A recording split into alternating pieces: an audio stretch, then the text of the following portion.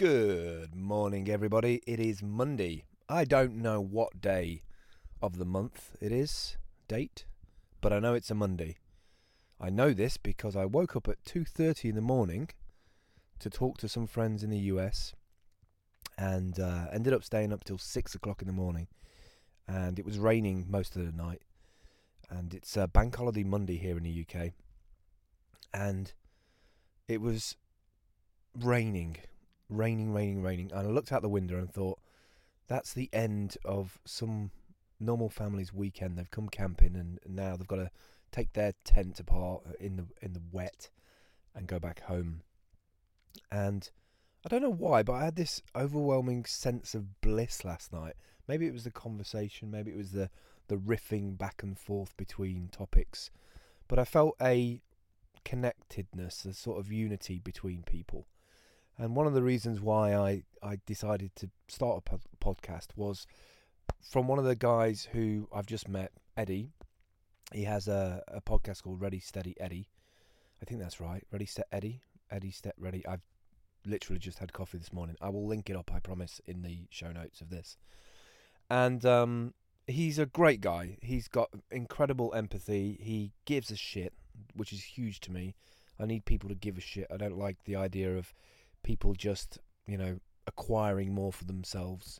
I like the idea of that sort of shared democratic kind of sharing economy mindset. I just think we've got so much access to stuff these days. You can learn anything, but you can't learn the giving a shit bit about each other and how that empowers each other to move up a little bit together rather than just being the richest guy on top of the hill. Which sounds cool, but actually in hindsight, if you read the press over the last couple of days, there's a guy called Notch, who was the designer of Minecraft, who sold it to Microsoft for $2.5 billion. And he had a meltdown on Twitter a couple of days ago, saying how unhappy he was, and you'd think with all that money he would be happy, and it was just a really stark reminder for me about this idea of greed, and I think it's a huge thing that we need to fix. And it was the reason why I came up with the title The Four Musketeers, because growing up as a kid, the cartoon, the Four Muskehounds, D'Artagnan and the Four Muskehounds, which is a cartoon, I think originally from Spain, there was these really kind of like polished musketeers who sort of defended the great and the good. And jumping onto a new social network, blab.im, I literally dropped into a room with these two fantastic characters, Eddie and Dale, and in a very short space of time, we've become very close, I feel, and I'm sure those guys feel as well. And that's kind of rare because you can jump on social networks and it's kind of exciting that you bump into people and you riff against them and you think, yeah, I've got sort of commonalities, but to find people who are kind of on your wavelength in terms of empathy and wanting to share and be open and discuss sometimes very delicate topics about your life in a public manner with basically unknown, says a lot about the characters, says a lot about the people, like that how in control of their day-to-day they actually are. And I respect that. So, but I also blame the universe in some ways, that it kind of puts me together with really interesting people, and I've been a bit out of the loop over the last couple of years. So I looked at my SoundCloud account, realised it was a pro account, and I've got it for 3 years. And I'm going to use it for something. So I've not really defined what Musketeers is all about, but it's almost like a poor man's club or poor person's club, to be completely, non-sexist here. A poor person's club who wants to be a musketeer. And so, we kind of have this space, this talk show space, and it will evolve, I'm sure, but I kind of just want to have a voice. I don't want a show. I want to be able to get in front of my iPad and my microphone that I spent money on because I wanted the sound quality. I'm obsessed with the progress of technology. When I was a kid, we had computers that hardly ever worked or took 20 minutes to boot, and now we have these incredible devices that I can't help but want to play with it. I can't help but want to listen to the sound quality of it and how much it's moved on and been refined and refined and refined. And I guess in some ways I feel like I'm at that point in my life where I want to give that back, the legacy of what I've learned, and get people to focus on the new stuff and how it's changed. So yeah, I'm not quite sure where it's all going to go at the moment. The idea behind the video show or the regular show with the guys is that there's either 3 of us or 4 of us in the room and we debate a number of topics. I'd like to turn it into some kind of show.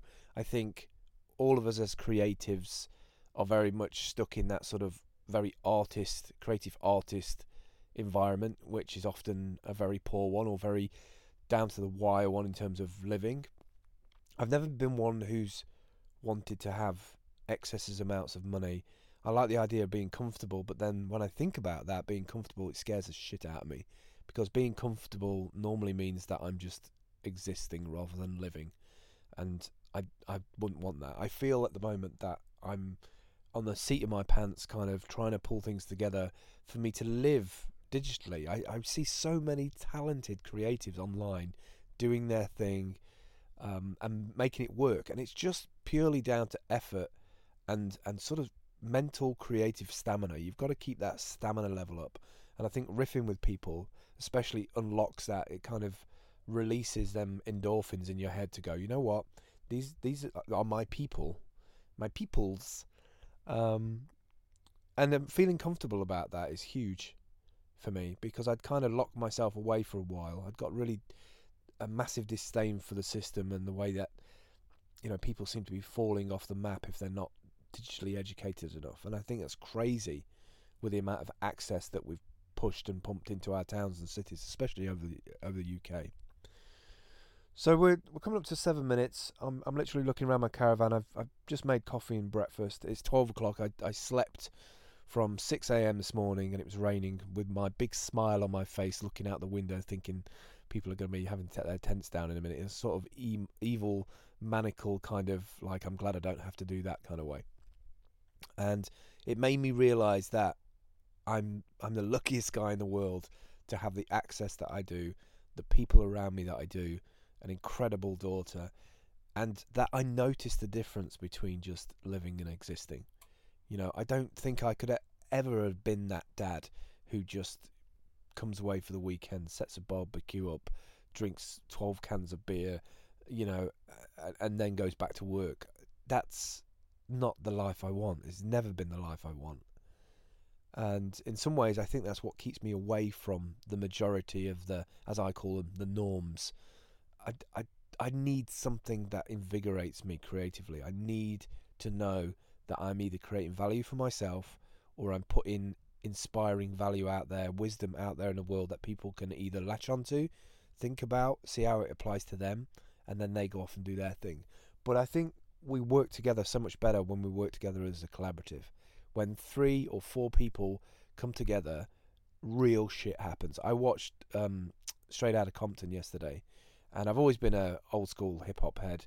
Ice-T and Dre and Eazy-E on them. I never knew Eazy-E died from AIDS either.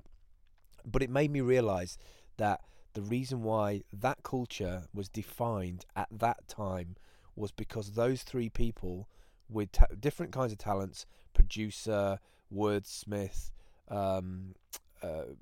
singer, I can't put Ice Cube as singer, but he was a lyricist as well. That triple force, that powerful,